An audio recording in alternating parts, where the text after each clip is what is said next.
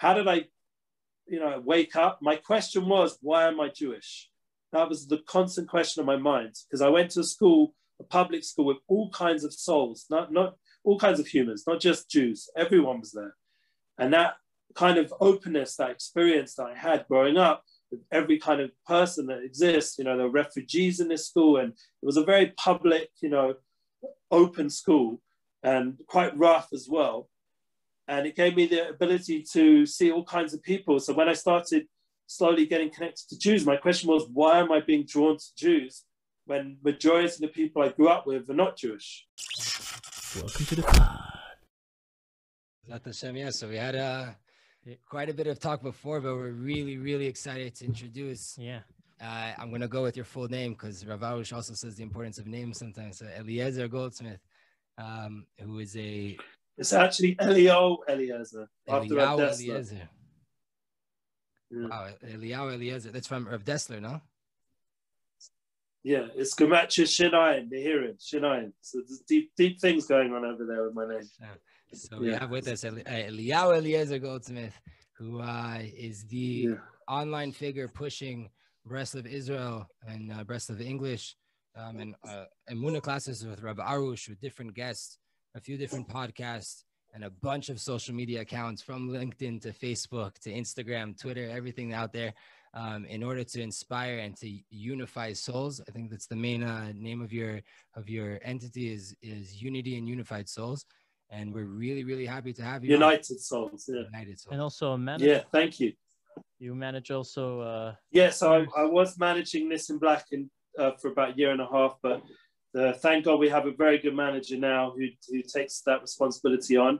I have the merit to do Unity bookings for Nissim Black, and a long list of artists and speakers, including people like Mordechai Ben Avram and Rav Arush and then many well-known musicians, And we would like to be doing events, but this Corona thing sort of got in the way. We were planning a lot for this summer that was. Right now, it caused me to change my focus to more online and less, in-person events. And that focus change has actually been quite rewarding. So we can talk about that, Yeah, what does the future look like for the events? Like, since you're talking about the COVID and how that changes actually. Okay, so the blessing was that we were already building a studio in Shifta Yisrael by Breslov Israel with Rav Arush. We were building one, and it literally got finished. And we're talking about months and months of building. And I would go up on the roof and have Zoom chats with different people around the world or conversations, get out the office, just be on this beautiful roof in Yerushalayim. And they were building this studio on this roof. And it got completed last year, just before Pesach, just after Purim. So we had the opportunity to really connect. And it was amazing, to be able to begin my personal classes in the studio as the Corona challenge kicked off, as tragic as it's been. But the positive side was we had the refuah, we had the key for our program that we could start putting out good content from our studio in Jerusalem with the green screens and all the professional equipment. And it's been amazing. And this summer was when we started the classes with Rav Shalom Arush. He specifically requested that he's ready now to come in the studio. Everything was starting to work. And we've had 31 classes already on a weekly level, starting on Tuesday. Now it's on Sunday at 8:30 p.m. and 1:30 New York time. And, it's been a global class, and thank God the guests who've come have been very, large selection. A lot of them are a collection of people that I've been working with over the years personally. So it was already just like a natural flow to come bring them into the studio. And it's also created new relationships. Like I said, with Eitan Katz coming this Sunday will be our 32nd class. That will be my opportunity to really host him on a music level. I've met him in shul, and I've seen him and do beautiful music projects, but I never actually did any music or online work with him. So the way I would explain how we've shifted is bringing the music world online more, like into the streaming space. I put out 2 United Soul collaboration albums, and also put out an EP for ladies, for Koli shirts, United Souls Key. I haven't made such a public noise about that one yet because of, I like to stay away from controversy. It's all about unity. But thank God we have that, and it's available on Spotify and all the audio platforms. And so that was a big change. Instead of doing a large unity event with all these list of artists, so my father, who's been in the music business since the 60s, said, why don't you make a collaboration album with all these artists since they can't tour? They're more available anyway. And that's what we did. And so with the studio weekly and with the online streaming albums, and also personally, I've really been working hard on my podcast, and thank God I've seen some, fruits come out from that. Some other people were inspired in the Jewish world to begin their own podcast after listening to mine and using the Anchor app. I wonder. Amazing. Who are you talking about? No, I don't know if you guys. I definitely was. I'm very inspired by everything you're doing online, specifically what you're doing with Rav Arush.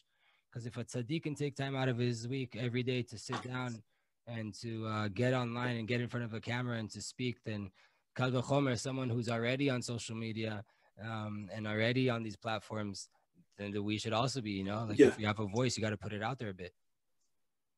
Yeah, all the more so, exactly. So say Rav Arush, for example, having the merit to work with him since 2018, honestly, I can't, it's sort of beyond words, but at the same time, it was a progression because I was working with Nissim Black, which was a progression from previous projects, but being a manager of Nissim, and the Breslov Olam noticed me, who's this guy running Nissim Black's online presence and shows, and it was a very successful time period then. We did a lot of big performances and traveled a lot, but I was finding it a little bit too much for my Shalom Bayit, being out the country almost the whole month and running, everything, literally, like social media, what would go on Instagram, all the way to the bookings, to the accountant, to everything. It was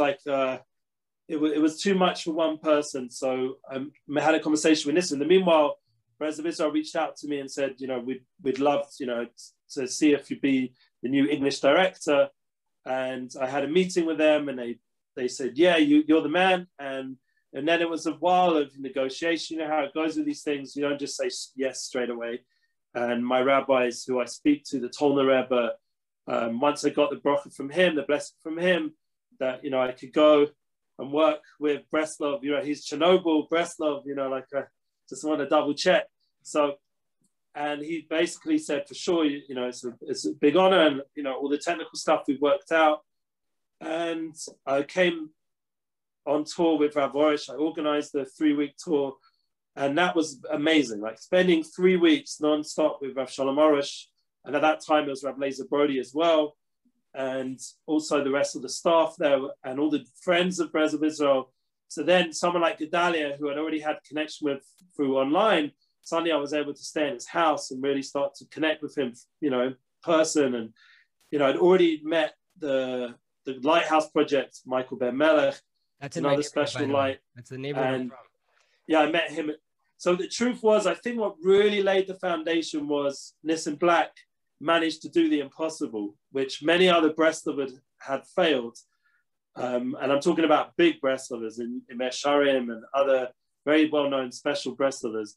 They, we're talking Tzaddikim, people that you've mentioned on your podcast, were trying to get me to go to Uman for say around 15 years or so. And I'm not going to go into all the specifics why I hadn't made the trip, but it just it needed someone like Nissim Black to make it happen.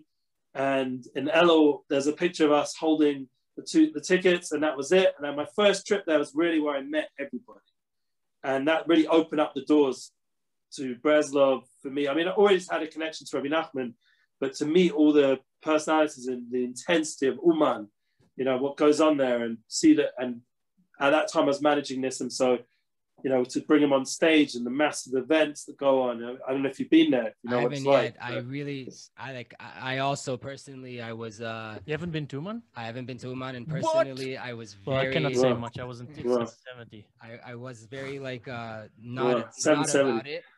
And lately, the more Breslov I've been learning, the more I've opened up to it. And then this year, I would have been probably the first year that I would have gone. Not for Rosh Hashanah, I'm still not there yet. For Chagim, I want to be in Eretz Israel, but I would still want to go to the Tzion. And then all of this lockdown stuff happened, so I haven't been able to go. But I see what goes on there. I'm connected to all the people that go there. I have the crazy stories that come back. You just added another one that technically, according to what you just said, once you went to the Tzaddik, everything opened up for you. So, wow. Well, in terms of like my connection to more Tzaddikim and special people, and it was an amazing network. I mean, it's like everybody, you know, I got close with Shiner's people, and then there's just so many amazing people there that I got to speak to and connect with, and I'm still friends with till this day. And it's, you know, still the momentum. Some of my best friends have been going for years, like my best friends from coming since I came to Israel. But I have to give context, because I grew up in, you know, secular North London, and I was involved with the biggest events on earth. Like, I grew up as a young boy at Live Aid in the Royal Box, and seeing thousands and thousands of people in events was very normal for my like yearly calendar. Like, I'd for sure be at a Wembley Stadium event at least a few times a year, or Wembley Arena, and see these humongous events. And, you know, my family were involved with music, were involved in entertainment. So the wrestling industry, WWF, or E, as they call it now, was also a big part of my upbringing. And yeah, just, you know, I grew up like meeting, you know, all the greats in the music business and the wrestling world. And, you know, Macho Man Savage was a good friend of my dad. You know, like, my dad discovered his Judaism for him. You know, it's like crazy stories I have. I could go on forever, but we're not going to go into all that now. But just having that whole upbringing and then coming to Israel. I wasn't a wrestler, but I was called the Xbox Rebbe by a yeshiva called Netzach, which I live right next to right now. And the reason was because I used to play the Xbox. But some people thought it's because I was an Xboxer, yeah? But it wasn't. It was because of the Different Xbox. type of boxer. But anyway, so yeah. It was a good way of keeping the guys off the streets. And when I went from the Xbox rabbi to the Midnight Rabbi, that was the other yeshiva, Ney Yaakov, which I was also working at. I go after Netzach, after being there from like 10 till 1 in the morning. I go to Ner Jake till like 4 in the morning. And the boys there call me the Midnight Rabbi, and that name stuck online as well. Instagram and right? Midnight Inspiration. Yeah. I keep it because for me it demonstrates the years of where I was truly devoted to the at-risk, teenage at-risk world. I was there on the streets with them, and I made events for them, and I was totally dedicated. And it inspires me, honestly, that my wife was able to put up with it in those formative years of, you know, we had lots of babies in the house, and I wasn't around. I was like literally up all night, and the rest of the day I was by Rav Simai Zilberberg in his kollel and davening with him for hours, and by the Kollel Rebbe. And I literally wasn't at home other than to nap for a little bit. And when I brought all the bochum around for like big Shabbases, and, you know, it was a crazy few years. And, you know, right now I'm paying back my wife by dedicating much more time to her. And thank God to the Corona Challenge that I can be at home more. You know, I haven't traveled since before Purim and last year, and it's amazing. I just thank God, like, Hashem's really given me the opportunity. Like, Sha'al HaSeudos for me, I had to be by a Tzaddik. There was no choice. But this whole year, I've pretty much been at home and focused on my wife and children, and hopefully that's been good for them. You know, at one point it was like, better he's out of the house. Like, go to the Rebbe, go, you'll become a better person. But now it's like, you know, now I appreciate it a little bit at home. So it's a good switcheroo. But, you know, I've gone through a lot in the Baal Tshuva world. I've worked for Derech HaMelech, I don't know if you remember that place, and, you know, and I worked for many yeshivas, and thank God, Neve Sion was one of the craziest, because I'd go there all night. How was that I'd get transition? the last bus. Because you were doing all these things right before, like the managing and like all the mainstream and the so WWE. this was all, no, the managing, the musician stuff was came more afterwards. Like No, he's when talking I was about like working the in the Bay, I secular. got, Yeah, so when you were Like- secular, yeah. before doing Clubbing. oh, shooting. secular. So when I was secular, I was running nightclubs, and I was had my crew of musicians and friends and poets, and it was really cool. We were very expressive. And how did I, wake up? My question was, why am I Jewish? That was the constant question in my mind, because I went to school, a public school with all kinds of souls, not all kinds of humans, not just Jews. Everyone was there. And that kind of openness, that experience that I had growing up with every kind of person that exists, there were refugees in this school, and it was a very public, open school, and quite rough as well. And it gave me the ability to see all kinds of people. So when I started slowly getting connected to Jews, my question was, why am I being drawn to Jews when majority of the people I grew up with are not Jewish? Why did I keep finding myself dating Jewish girls? Or, why, when I came to Israel, what does it mean to be Jewish? That like the birthright kind of concept. I came myself. I was awakened. My soul was awaking. And through music and through expression and connecting with souls, I was already waking up at the age of 17, 18. And by the time of university, I was in university, but I was really still back here in Israel because I'd already been there before. And I never really settled into university. I was just a matter of time till I came back to yeshiva and had that experience, thank God, of being in yeshiva, and thank God by 21, marrying my soulmate. And it was just very big divine providence constantly revealing itself. Like my first date was my wife. A lot of people go through a lot of struggle in that area, Hashem was very kind to me. I had my wife, I was living in Yerushalayim. I'm living again in Yerushalayim, right next to where I started, which was in Or Sameach. I'm 5 minutes from there, and 5 minutes from Rab Orish, and 5 minutes from, Meir Sharim, and 5 minutes from the Tolner Rebbe. During this whole year, I'm surrounded by everything I need, and I don't really have to, even when there was a limitation on going further than 1,000 meters or whatever it was, everything was less. So I was sorted. Wow. I didn't have to break any rules, and I was able to, run the studio. And thank God I was in my office this whole year. And you see how Hashem does this kindness all the time, this divine shepherd that comes into your life, to be able to live in Yerushalayim and in the holiest city and be connected. So when I connect to Rav Orish, to get back to that story, and I was on those 3 weeks with him, and then again another year, and all the there's a lot of logistics that go into organizing tours. And I thank God, being with Nissim before, and still with Nissim, we're always looking for new bookings for Nissim Black and all the artists. The logistics, you start to get, the contracts and this and that. So you don't have to use contracts with Rav Orish. It's more like it's more of a connection than a contract. But it's just amazing having the opportunity to meet all these key people in different communities, and they want to host Rav Orish. So now this whole year, we're connecting to them through Zoom. Like we had a Toronto Zoom experience through the live feed, through YouTube, through Instagram, through Facebook, and they were on Zoom. We had some people on Zoom as well. We use more Zoom as more just the way of actually connecting to the person that we wanted to speak to, rather than making it interactive so much, because the live feed gives an opportunity for people to talk, to message us, to DM and to leave their connection. And the whole thing of having meetings with the Rav, I was blessed to be in many, many meetings on these tours with Rav Orish, and to see the way he inspires these souls. We're talking about, like, when we were in Houston, majority of people that came to the meetings, they had to pay to have these meetings. It costs money, but that's, it's a pigeon nefesh.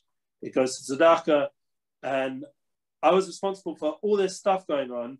And I was looking at these people in this meeting. They were like, real, like, not Jewish people, like very, I don't want to say like the terminology, so, you have to be careful how you speak online.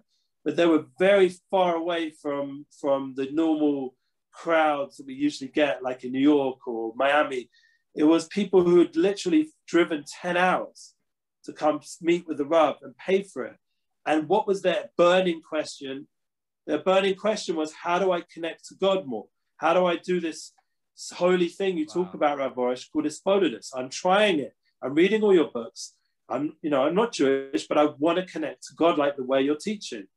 And that's the point. So when you're with Rav Arush and you see how he's able, and this has always been his way from what I've heard and seen. He's always been into simcha and smiling. His whole essence. We've got a beautiful picture of him when he was, just out of the army, and he was smiling, So he was always into picking up people, but this ritzonus to bring this will, to bring Emunah global. This is something which he is most nefesh with his whole being for. And even before the Corona thing, he was always traveling around the country and was always traveling around the world to, there's videos of him with thousands and thousands of South African, colored people, thousands, and they want him to come. They were trying to reach out to me before this whole thing happened. And we were meant to go on a trip to South Africa, not just for the Jewish community, but for them.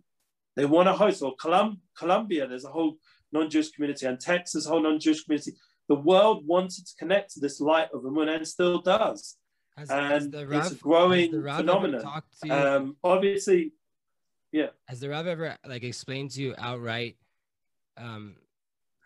what his ashkafa is when it comes to? I know he has universal Gana Emunah, like the universal for B'nai Noach, for everyone in the world can read the Garden of Emunah. But has he ever expressed to you outright what his kesher is to this whole idea of reaching out not only to Jews, religious and non-religious Jews, but to Africans, to South Americans, to people all over the world that are not at all Jewish, not at all connected to Torah mitzvot? Yeah. I mean, I've had the pleasure to see the constant influx of non-Jewish people to our channels and had many discussions with them, and and the B'nai Noach world, and it's an amazing phenomenon. And what I would say from Rav Arush himself is that Emunah, as you said, is universal. It's something which he said to us, it's a universal thing. It's a universal truth that's relevant for everybody, not just Jewish people. It's totally for humanity. Everyone needs Emunah. He said it many, many times. And he proved it, for example, in the recovery center, because not everyone there was Jewish. I think majority were, because it worked out, that's the ones who worked out to be there. But the ability to give over that universal message for the recovery world, it needs that belief in the absolute power. That's the foundation. So Rav Arush was able to, in many scenarios, able to talk to people's soul. That was the point. That he's giving them tools that they can have more connection with their godly soul in a real practical way. And that's what he often would say, that you have all my books, learn my books and apply them, and you have the guide you need. I mean, it's not normal the amount of books we sold on these trips. We're talking about each person would walk out with 10 books minimum. It was thousands of books that I've never seen. I really feel it also when you read. Yeah, and I wasn't it talks to your soul and really. I personally found the books when I was on my journey. I started off in Or Sameach. I was already reading the Garden of Emunah then over 20 years ago.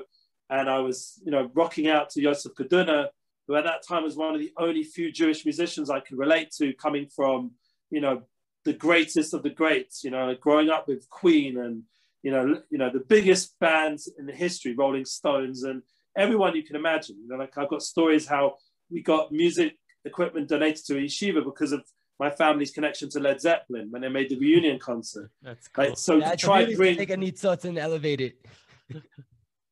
Yeah, I mean, to try to bring Jewish, music to someone who's so attuned to such quality music, and the level at that time, it wasn't where it's at now, thank God. And that was for me a very big drive. How can we get music to a new level? And thank God, Rav Arush, thank God again, I'm working with him now. And after all these years of trying to push music in the Jewish world, to get to a high level and work with high level musicians and promote them and push them and encourage them, Rav Arush has now said to us, I want you guys to come to my studio. And he gets so happy. He says it's such a surprise every time you guys come to my studio. And he gets, Eli, you brought me another surprise. He said it this week. He gets so happy because he says himself that the power of music to to help people do tshuva, to help people connect to Emunah is huge. I call it Emunah music now, thanks to him, or unity music. This concept of bringing music to a new level, like we see the effect of what's going on in the world out there in the negative, you know, with like, you know, I don't want to say too many of these names, but just someone ending with B, yeah, for example, yeah? I don't know if you know, but so low, it's so bad, yeah? It's so, Hashem Shemenu, it's such a opposite of what, you know, we're trying to do. And we have the opportunity to, through music, to go the other way and lift everything up, to lift people up to new connections to that they didn't even know about. And music has a unifying power. Like I said, I saw at Live Aid, this unifying experience of souls. And I was like, we got to do that in the Jewish world. We got to do that in the global world. We got to figure out how to, as the Jewish people, to do some good PR for a change, you know, instead of what's been going on, you know, like we've got to get the message that everyone can relate to. And anyone who disagrees with our message of Emunah and unity and positive living and elevated living and happy lives, anyone who disagrees with that, it's because there's something, it's not because of us, it's because there's something off, you know. And for example, say we made a unity event, that was one of my dreams, and BDS came out against it, yeah? Not BSD, not Besata Dishmaya, BDS, the opposite, yeah? And I'd say, look, you're welcome to join this unity event. And they say, no, we're not interested because you live in Jerusalem and you're Jewish or something. So I don't know, did you hear what he just said? I mean, what this person said? It sounds like they've got a racial issue. They will expose their lack of unity by not wanting to join what we're trying to do. That's the kind of message that I want to bring. And thank God, working with Rav Arush hasn't had any conflict of interest. Like, I'm very loyal. When I work with people, I want to work with them on a real transparent way. Like, I don't want to, like, you know, on the side, I'm doing the unity projects and it doesn't fit with Rav Arush, but, you know, I've got my agenda, God forbid. No, my unity projects is together with everything that Rav Arush. There's no contradiction because, for example, one of his main students is Nissim Black, and that's who I've worked with for years. It's the whole message, the whole energy is thank God, is combining. And every time I go to the Tolner Rebbe and ask him, can I go to Uman? Or he's like, you know, if your wife lets, you know, go. Yeah, like, you know, it doesn't contradict you. Which Tolner Rebbe? No, not Rav Arush. A little bit more about the Tolner Rebbe. It's Rav Yitzchak Menachem, right? The son of the Rebbe from Montreal. Yeah, Rabbi Yitzchak Menachem Weinberg Shlita. He is my official, you know, Rebbe that I go to from, you know, my larger life decisions, and he has taken a lot of his time and he's given us a lot of support and love. And I pray there as well on the main times. You know, the Yom Tov and Shabbos, and thank God, you know, he's very caring towards our family and a very special person. Interestingly, I have the merit to be connected to the CEO of Ami magazine. I've had Nissim Black in the magazine and Rav Arush, and, you know, I helped with a few other projects. But when he asked me for the Tolner Rebbe wasn't interested in being in the Ami magazine. So for me, it's like being around Rav Arush, he wants to get his message out there, yeah? So I'm like, you know, Tolner Rebbe, let's get your message out there. And he speaks English as well, and he's a genius. He's not interested, so I'm very happy. He once came to me Shabbos morning. He said, look at this beautiful shul, and this, you know, we're all sitting and learning together, about to go pray. I don't need anything else, you know? I'm not trying to, like, so that you see there's different kinds of neshamas. Rav Arush is koching. He wants to go, and he would not sleep on these tours. He literally, we up all night after we've been till 2-3 in the morning with everybody, like giving them chizuk after the class. It's not just all the preparations, the whole day doing meetings, and then finally we get that little hour before to eat a little bit and daven, and then go to the next class, this big class, and then there's all that Kabbalas Ponim, seeing everyone for another few hours. And then finally we're back at the home, you know, that we're staying at, the kind guests, and it's an opportunity to rest a few hours before we need to go to our next place or the next meetings or daven nates, always daven nates. I would, if I couldn't sleep, not because I'm a tzaddik, because I had, you know, jet lag, I would stay up and like talk to my wife. Like one time I had to take Sarah some deals in Israel. It was like, we were in Toronto, so it was already morning there. And I was like, amazed. I was seeing my voice walking around. He was praying. He was davening for all the people that we were with in the day. He was doing his photos. It didn't stop. And same with on the planes and the same on the buses. And, you know, that's his light is to get the shamas, to pick up the shamas. And all day he loves seeing people. Every class, we now have meetings afterwards. And he's excited to see those people that love him. And you can see the connection he has with them, the love and the warmth. And, you know, it's unbelievable. And but the Tolner Rebbe, he has a different focus. The Kehillah around him and the Neshamas around him, and it's a different focus. And they're both great in different ways, you know. And it reminds me of the comparison between Avraham Avinu and Yitzchak. Like Avraham is all about chesed and, you know, going out in the world. Yitzchak just stayed, and there was totally different energies, more chesed versus gevura, strictness, and 100%. I mean, our tours were always around the Parshas of Avraham Avinu, our 3-week tours, and I always liked that. I was excited. The Torah, the Kriya, the Parsha is Ma'ora Zman. So every year we'd come to Lech Lecha, and that's when we went. We went on Noach, Lech Lecha, V'Yaira, and you know, and going ahead, you know, Chai Sarah. We'd return back for Chai Sarah, and that's already Yitzhak, like you said. Then I'd be back by Tolna again. So it was always I felt like I was with Avram and Sarah, you know, Rav Arush and his rabbini.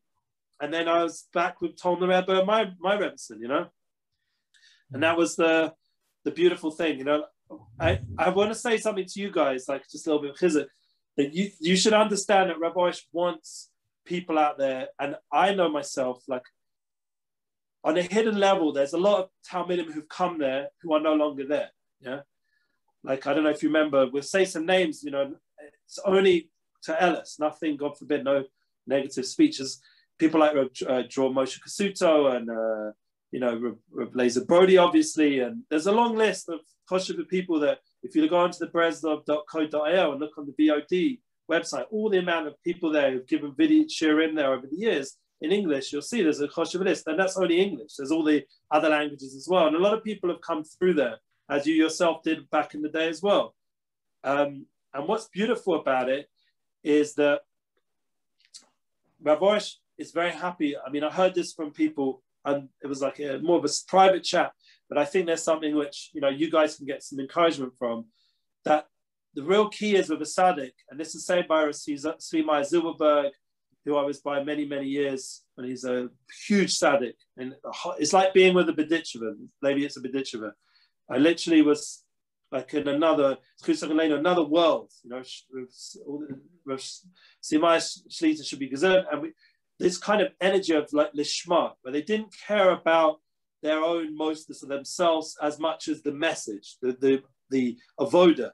So by Simai, the avoda is the most important thing, the holy worship. By Rav Arush, getting out the message of Munah. So if his student's no longer there, it doesn't matter, because it's not about the student, it's not about him, it's about Amunah going global. So now Kasuto can bring Amunah to wherever he is in Orlando, and Lazer Brody's in Ashdod, and he's got his shirim, and it doesn't make a difference, even though on a nefesh level, like, well, you know, I'm not getting paid by them anymore, so, you know, blah, blah, blah, all that stuff, you know, the Gashmias cheshbonos. But on the spiritual level, on the soul level, it's a mission that's beyond the institutes and beyond the pay grade and beyond the rabbi, beyond everything. It's a mission to get us ready for Mashiach. Like our friend who obviously has to go somewhere, like with Chabad. I went to 770 a few times with Nissim, and one of my favorite places to visit now in America is the Rebbe's Kever, yeah? The Babcha Rebbe's Kever, the oil. The oil for me is one of them. I was just mentioning your Heilige Chassidus, that the oil, you know, for me is one of the most uplifting places I've ever been to in my life, other than maybe the Koso and, you know, but being by Tzaddikim here in Israel, or Sfat. When I come to Sfat, I get very inspired. And I miss being in Sfat. I haven't been there for a while now. But the oil is beautiful. I mean, that's one of the first places I'm going to go back to when I go to America, if I need to go. I'm going to go to the oil because it's such an amazing place. And 770 as well was very inspiring, you know, seeing the effect they had. We were there for a C-Team Shabbos, and I had the pleasure to spend time with New York. It was in Times Square, right? Yeah. So I was the manager then, and I was the DJ, and I got to hang out with Reb Shai Taub the whole Shabbos. I was amazing talking to him. I've always been a big fan of him. And Yahweh Jacobson, you know, like I went on tour around Ukraine with Yahweh Jacobson, and just having the ability to spend time with these kind of people, you know, Official Shechter, I'm very inspired by him. And I have a lot of people that are influencing me. And nowadays, honestly, a lot of non-Jewish podcasts influencing me. Like I love listening to these long form podcasts from people like Joe Rogan. You know, obviously you have to, you know, filter out some of the noise of, you know, the rudeness and stuff, but the concepts and the conversation. And Ben Shapiro, you know, he's Jewish, but it's still about non-Jewish, you know, general politics and other things. Or, you know, not so that much that I'm interested in the politics. I'm interested in the process of conversation and presenting and the facts, and not the emotional side of it, right? And also knowing what's going on in the world. Yeah, and just understanding, getting clarity of, you know, what the struggles are nowadays.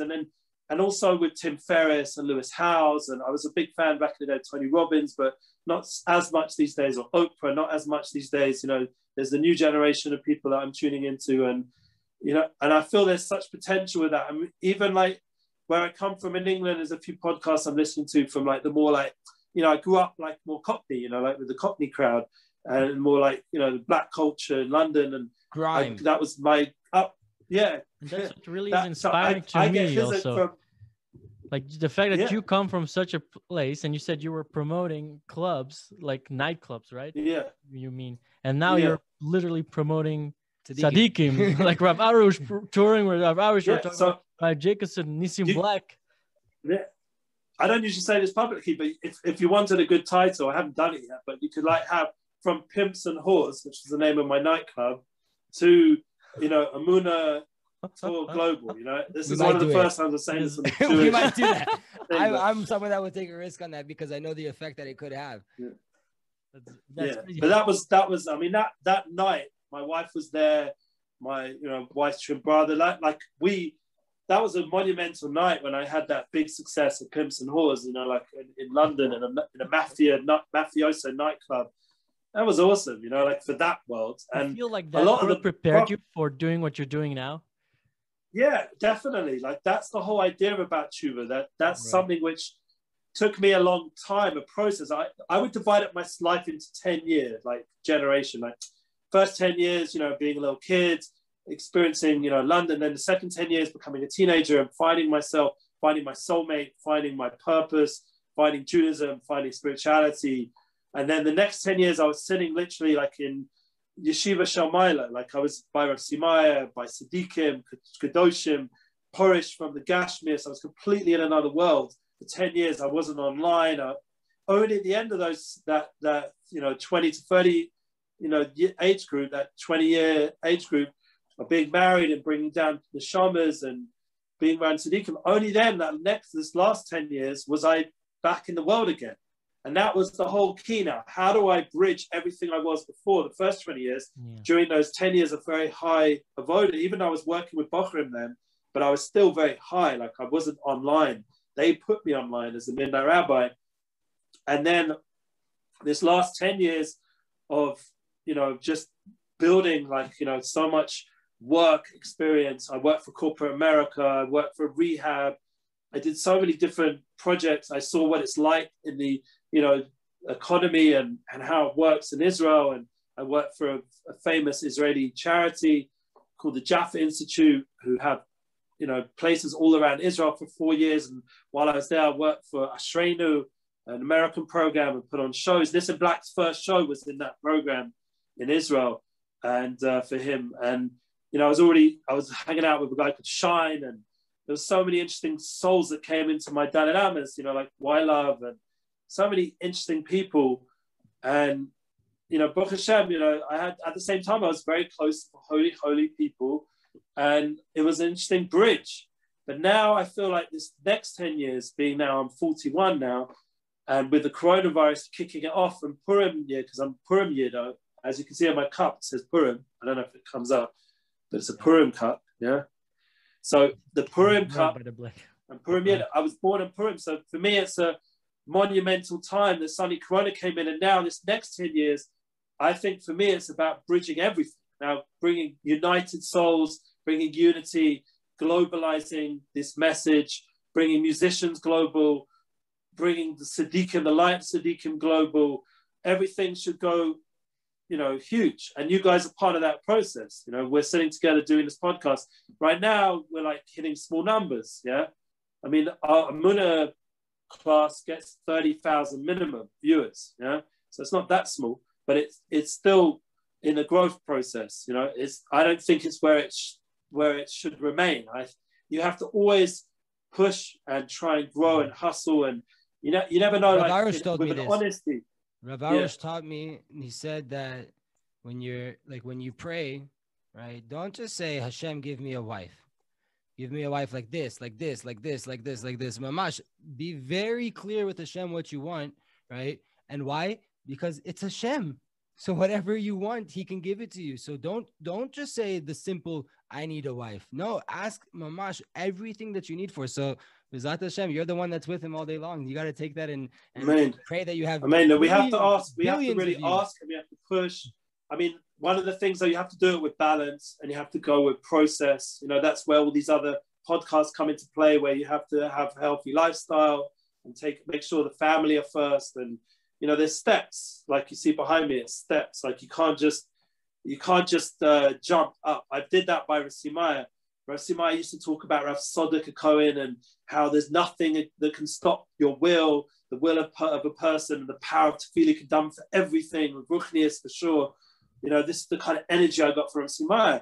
But the reality is you have to now bring it into your kalim, into your vessels, into your reality. And it's very important to bring it into your everyday life and be patient with the process.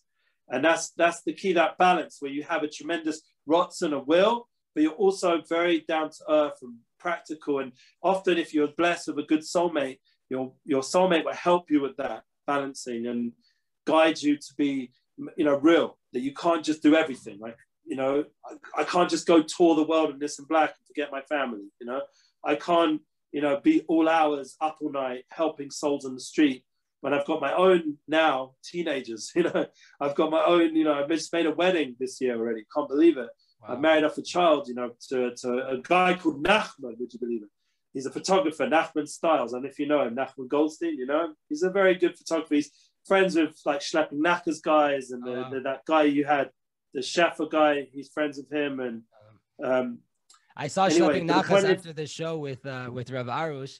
I saw them in Yerushalayim, and they're like, you have no idea what we just did. I was like, I know what you just did. And he's like, we got Rav Arush to pull out a Nanach Petek. That was like, that's what they took away from me. That clip is, I didn't share it around because I didn't want it to go too crazy with the Nanach vibe, but bottom line, like it's out there and it's unbelievable. Like it just shows you Rav Arush's heart. There's nothing there's nothing that's puzzle, nothing, everything. Like, you know, I used to ask him, you know, these more like, is it okay if there's mixed seating at the events, you know, in Miami and this and that, and like, you know, eight other things, we need the mechitza, this and that. You know, we try, we did this, that. He was just want to get Amunah to the people. That's the avoda. Same, like I remember with Chabad as well. You know, they have their rules and their boundaries, but it's amazing the asay tov, what they're trying to get done.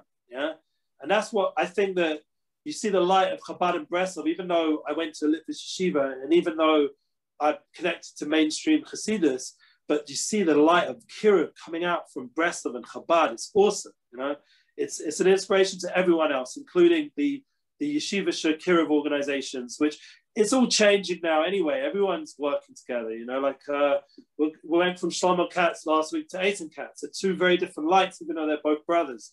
But they work together, you know.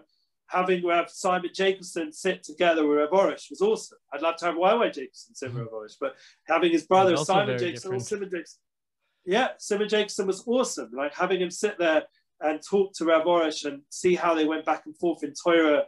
Wow. It was an amazing class. And Meir Kay, you know, an influencer. I said to Meir Kay, I want to bring in some non-Jewish influencers. I want Lewis Howes, bring him in. If you've got connection to him, get him to come. Rav Arush will let me. That's the amazing thing. It's not like I'm working for an institute. Now, the question is with women, that's a more like not simple because Breslov is very into Shmir Sanayim. We have the same thing here. We talked about it when we started the show. Like, okay, women, that's like the one thing that we agreed, like, for now, it's just a no-go because it's just it's a matter of comfortable being able to have an hour-long conversation and to laugh and to joke when you have your wife, you know, sitting in the other room or my wife sitting at home. It's a bit weird, but yeah, I mean, I was on an hour. I need to get out there. Yeah, I was on an hour podcast last week doing a podcast. Yeah, no, that's true.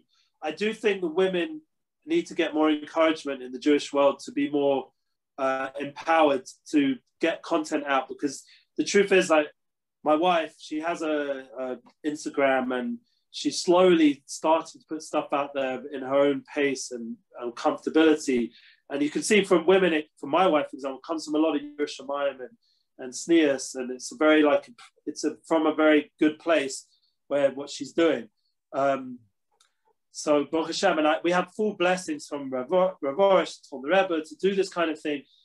And I was on a podcast for an hour last week with a lady from America who I met through, thanks to this whole Corona challenge. I've been in Zoom communities, you know, on a weekly level, where there's all kinds of people there, and people are starting to see my energy and message, thank God, and they want to host me on their podcast. Someone just tagged me, a really cool, like, black actress who tagged me, and it's sort of connected to this in black, and like things are linking up. Like there's opportunities to really to make an impact, and the key is to remember, like everything we spoke about till now, that we're grounded with the light of Tzaddikim. That's the key. That we're grounded with our, as you so beautifully, both of you put, your wives. You know, you have these holy Rebbetzins that protect us and remind us of what life's about, no matter how much we want to go out in the world and do what we're doing. And if we keep that all in, you know, that full universal united experience in a healthy way, then I think we'll be matzliach, we'll be successful, and we'll be part of the process to bring the Mashiach. You know, that's the big goal. I mean, I have a question for you, because you've expressed how you worked in different companies here in Israel. You did the corporate America, you did all the Gashmi side, and now Baruch Hashem, Bli Ayin Harai, it looks like things are coming together for you through Ruchaniyut to elevate all the tools that you've gained along that process.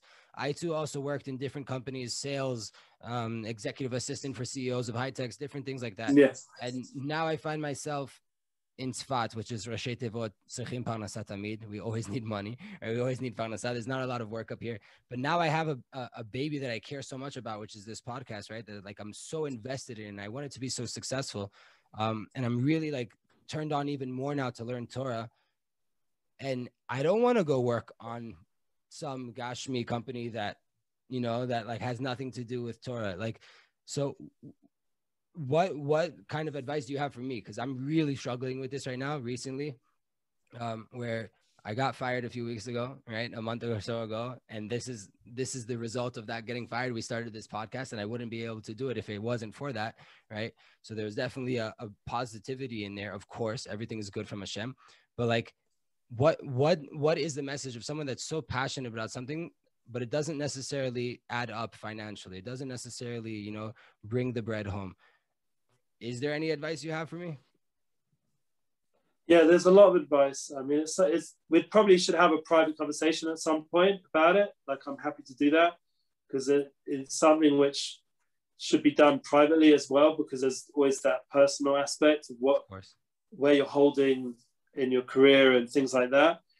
But in terms of my own experiences, you know, Nissim Black was one of the people, like, pounding at my door, like, why are you doing this corporate American thing? Like, just scream to Hashem and get out of this. Yeah, that's what he said to me. He was like, I thought he was crazy. You know, they're paying me every month for some, he's so, you know, so wholehearted. It's a job. Yeah, I have a job. I'm near my house. I could do it. I was online.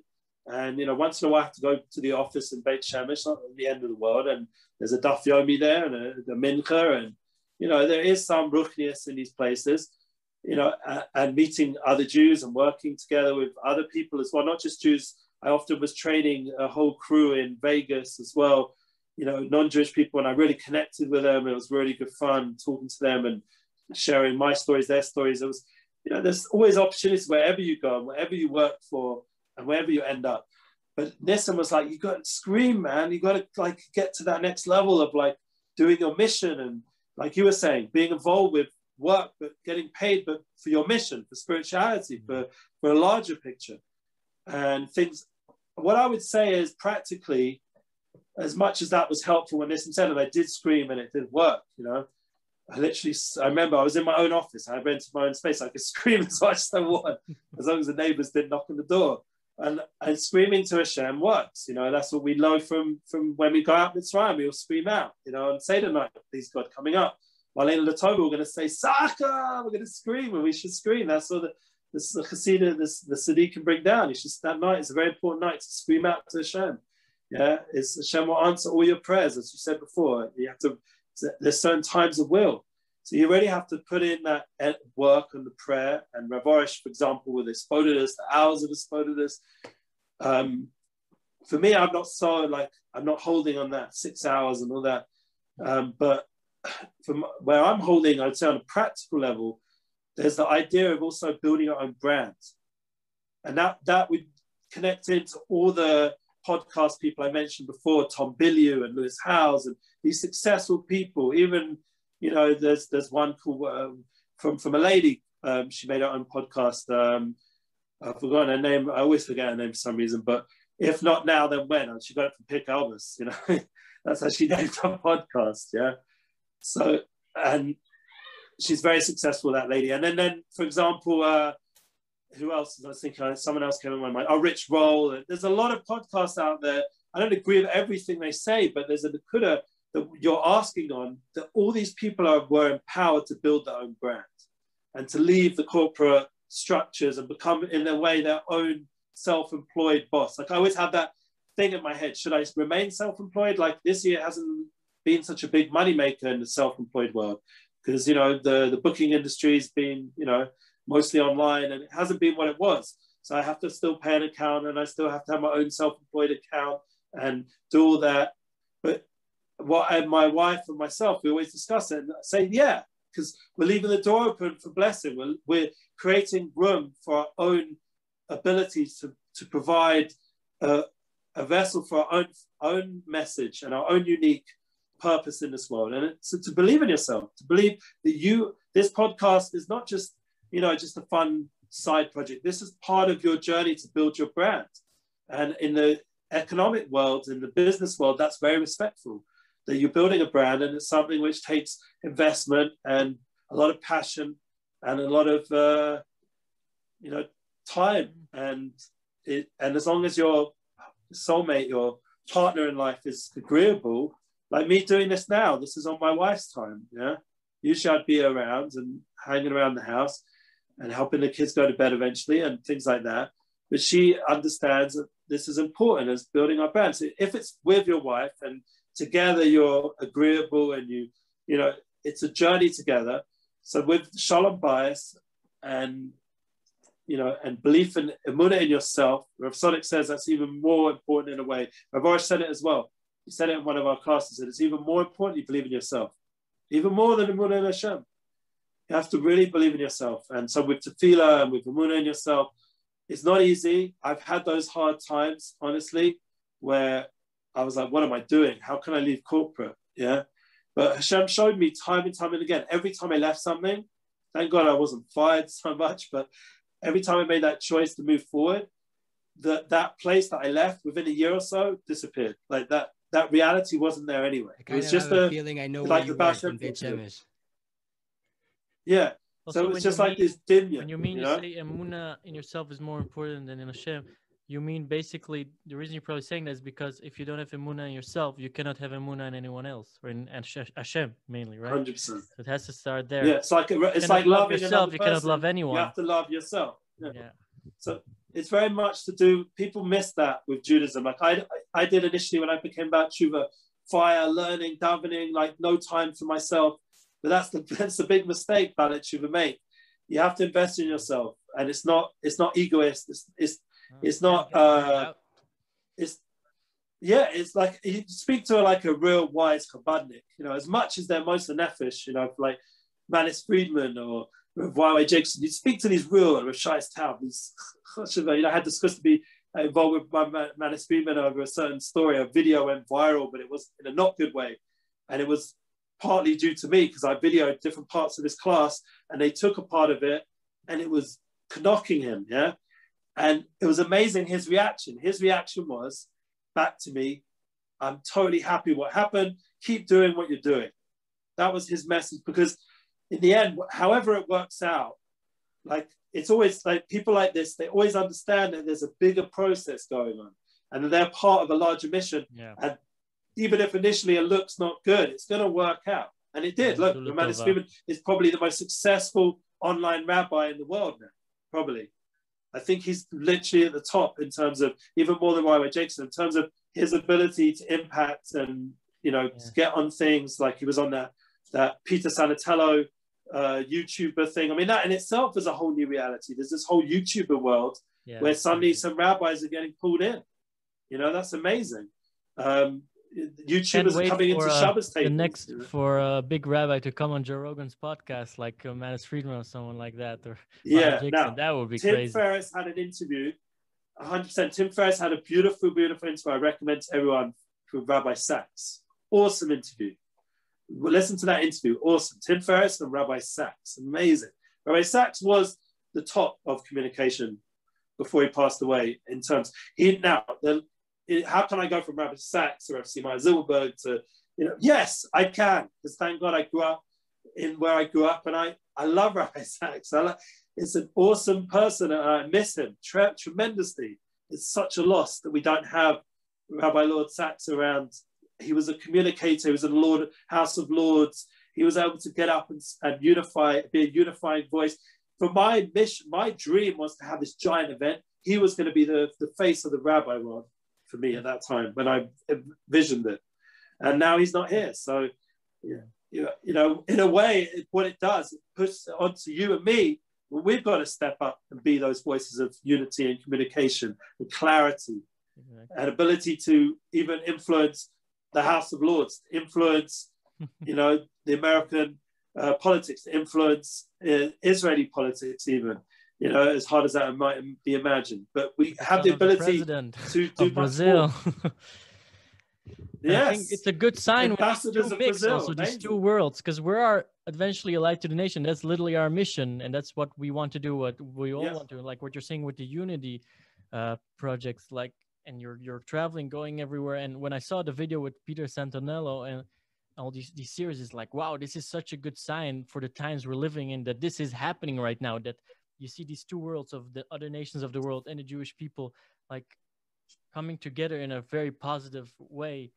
And we need a good PR also, because we haven't had such good PR. Yeah, if Shlomi would have done that project by there's himself, a lot of work to do. Wouldn't have taken off. If it wasn't for Peter, like Shlomi God reached out to Peter, right?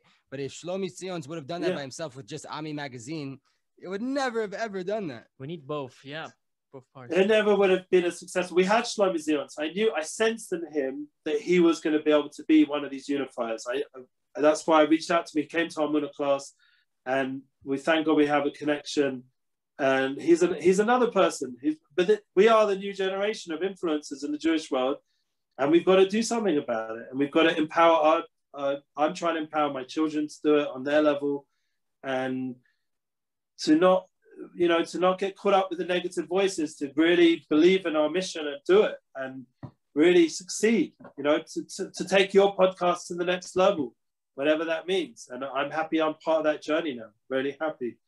And to just keep believing and generating a lot of good energy, and you'll see there'll be miracles Hashem will provide, and you'll have everything you need to be able to continue this and grow it.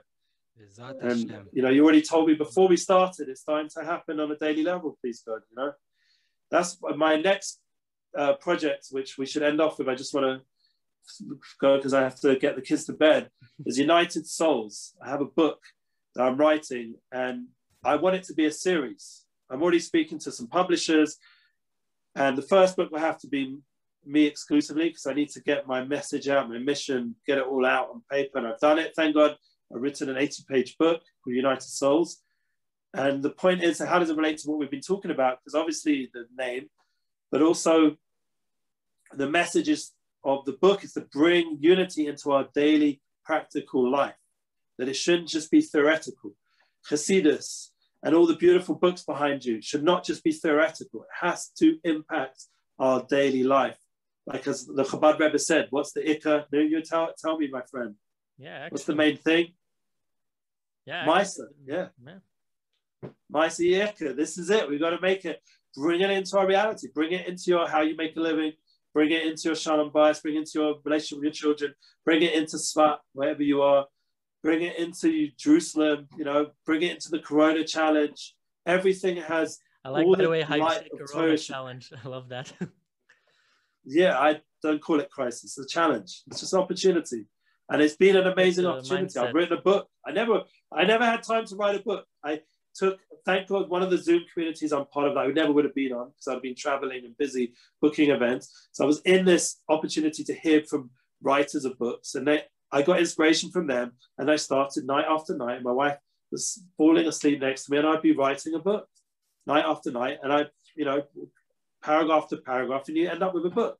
It wasn't like podcast. I had to like, yeah, well, exactly.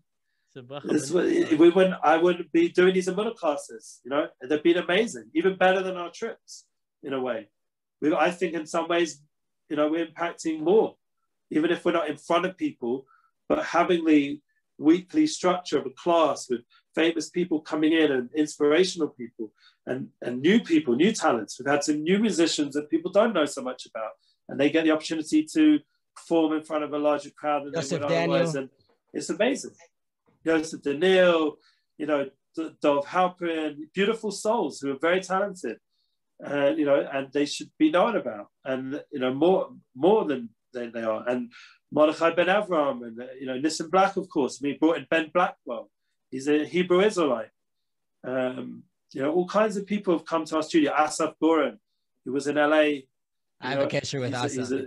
He's a crazy Jew. Yeah. Yes, I love him. He said he put up a message about who should we vote for in the next election. Yeah, so he put like something like number 9 silly. Yeah, like I'm making a joke. So I wrote number 10 Bardak. You know who Bardak is? Yeah, the hilarious. Just this loyabo. You gotta have some fun. You gotta enjoy.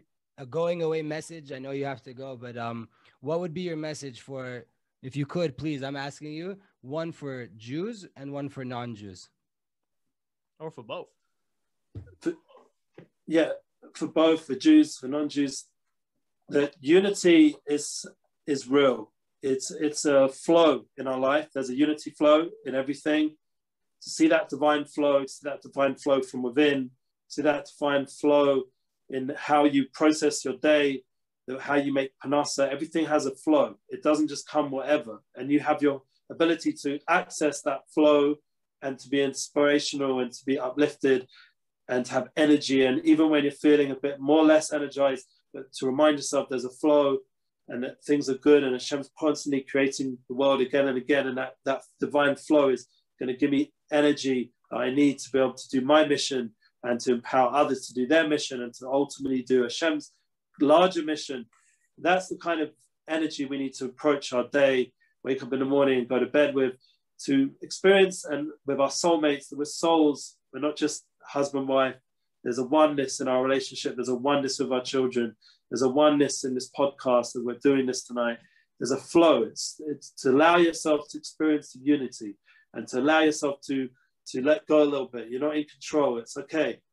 The Corona thing has taught everybody that we're not in control, and that just to experience the divine flow. And that is relevant for a Jew who wants to learn Torah and daven and connect to Hashem, to someone who wants to start keeping Shabbos or be Shomer Bris and Shmir Sanayim and all the beautiful things that a Jew can do to give a good word to someone, a good eye. This is all part of the divine image that we're made in, and to live it.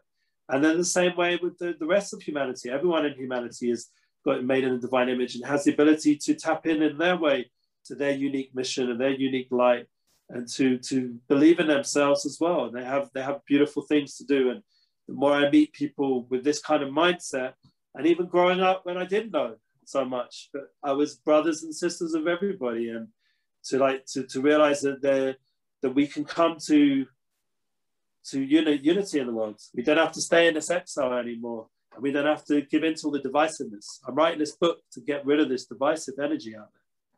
That there is a soul level that will unite everybody. Everyone will understand the community, the language of the soul, and that will unite everybody. It won't be any media getting in the way of that message. There won't be any technology getting in the way of that message. The souls are communicating. We're all uniting. Even if I'm not sitting with you in Tzfat, I'm with you in Tzfat. We're united. That's the truth. Amazing. That's it. It's the beauty of technology. Baruch Hashem, we have the opportunity to sit here together tonight and talk to each other and have an awesome podcast. This was great. Thank you. Thank you so Rebbe much. Eliyahu Eliezer. Now you've gone up in my books as Rebbe because I learned a lot from you tonight. And you're for sure in my books, for my personal life, fitting for that title. So, and I really, really want to appreciate it. This has been one of the most inspiring conversations we've had on the podcast so far. And I got a lot out of it. I'm definitely going to take you up on that private conversation afterwards. And I think there hopefully is a lot of potential there, even if it's just in motivation and inspiration. Thank you. I'm not coming as a rabbi, by the way. No, I know that. I know that. I learned from anybody. Eli Goldsmith. That's it. Simple. Our person learns from everyone. Where can people find your stuff for people watching this? Even though so to connect to me, it's easy. Unity Inspires Projects. United Souls is the album and the podcast. The Unity Flow podcast. Relationship Flow podcast, and Amunah is our future Brothers of Israel podcast. They're the three podcasts.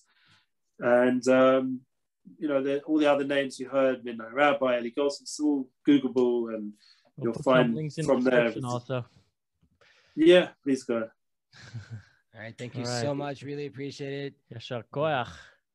Yeah. And I think we should really just believe in ourselves and get this message out there on all platforms, Yeah. Don't hold back. You have an opportunity to post it on another place, get it out there. Even TikTok, as silly as it is, it deserves a little bit of true content over there, Yeah, and Vizat Hashem, I know we're not musicians, but hopefully we can come meet Rav Arush soon and have a little. No, we are having rabbis, especially during Svira in the 3 weeks.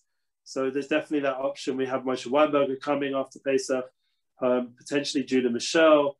A few other local rabbanim are interested and might work out, and and then there's the 3 weeks as well. So there's options and opportunities, and hopefully, if it works out, we can do a collaborative projects as well. Please go. And if there's any space for 2 Hasidim instead of 2 Rabbanim, that's what I mean with you guys. Yeah, collaborative with you guys.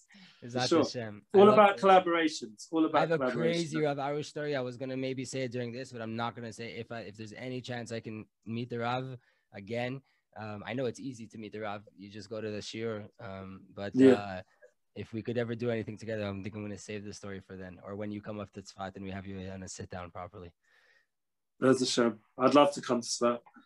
I miss it very much. Ask permission from the wife. That's how you work, right? I think the key is the wife. I think the key is I have to bring the wife will bring me. She's hopefully getting her driving sorted out, and we'll go together, and that would be the best way, because she could give me she'll go shopping or something, and I'll come hang out with you guys for half an hour now. We're right next to Nachum Ish Gamzu, so the tzaddikim literally it's 10 seconds walk. Wow. There's a good rap I put up years ago from Ari Lesser, Gamzu Latova. It's an amazing. We were all chewing gum. Yeah. We were all chewing gum. He has to sit with the Rav. Yeah. All right. Thank you so much. Thank you really very appreciate much. it. And B'ezrat Hashem, we'll be in touch soon. And Mazel Tov on your baby, my friend. Should enjoy. Thank you. Mazel Tov. Mazel Tov to enjoy all those sleepless. Yeah. The new enjoy those sleepless nights.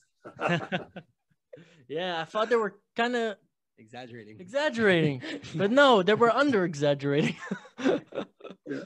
There's no sleeping anymore, but it's okay. It's really now you're the midnight rabbi with the baby. Passing on the torch. Sure. Thank you so much, Eliyahu Eliezer. Thank you. Chazak. 2 chassids in a pod. 3 chassids. 3 chassids. Thank you so much. Keep it going. Chaim. Chaim bracha.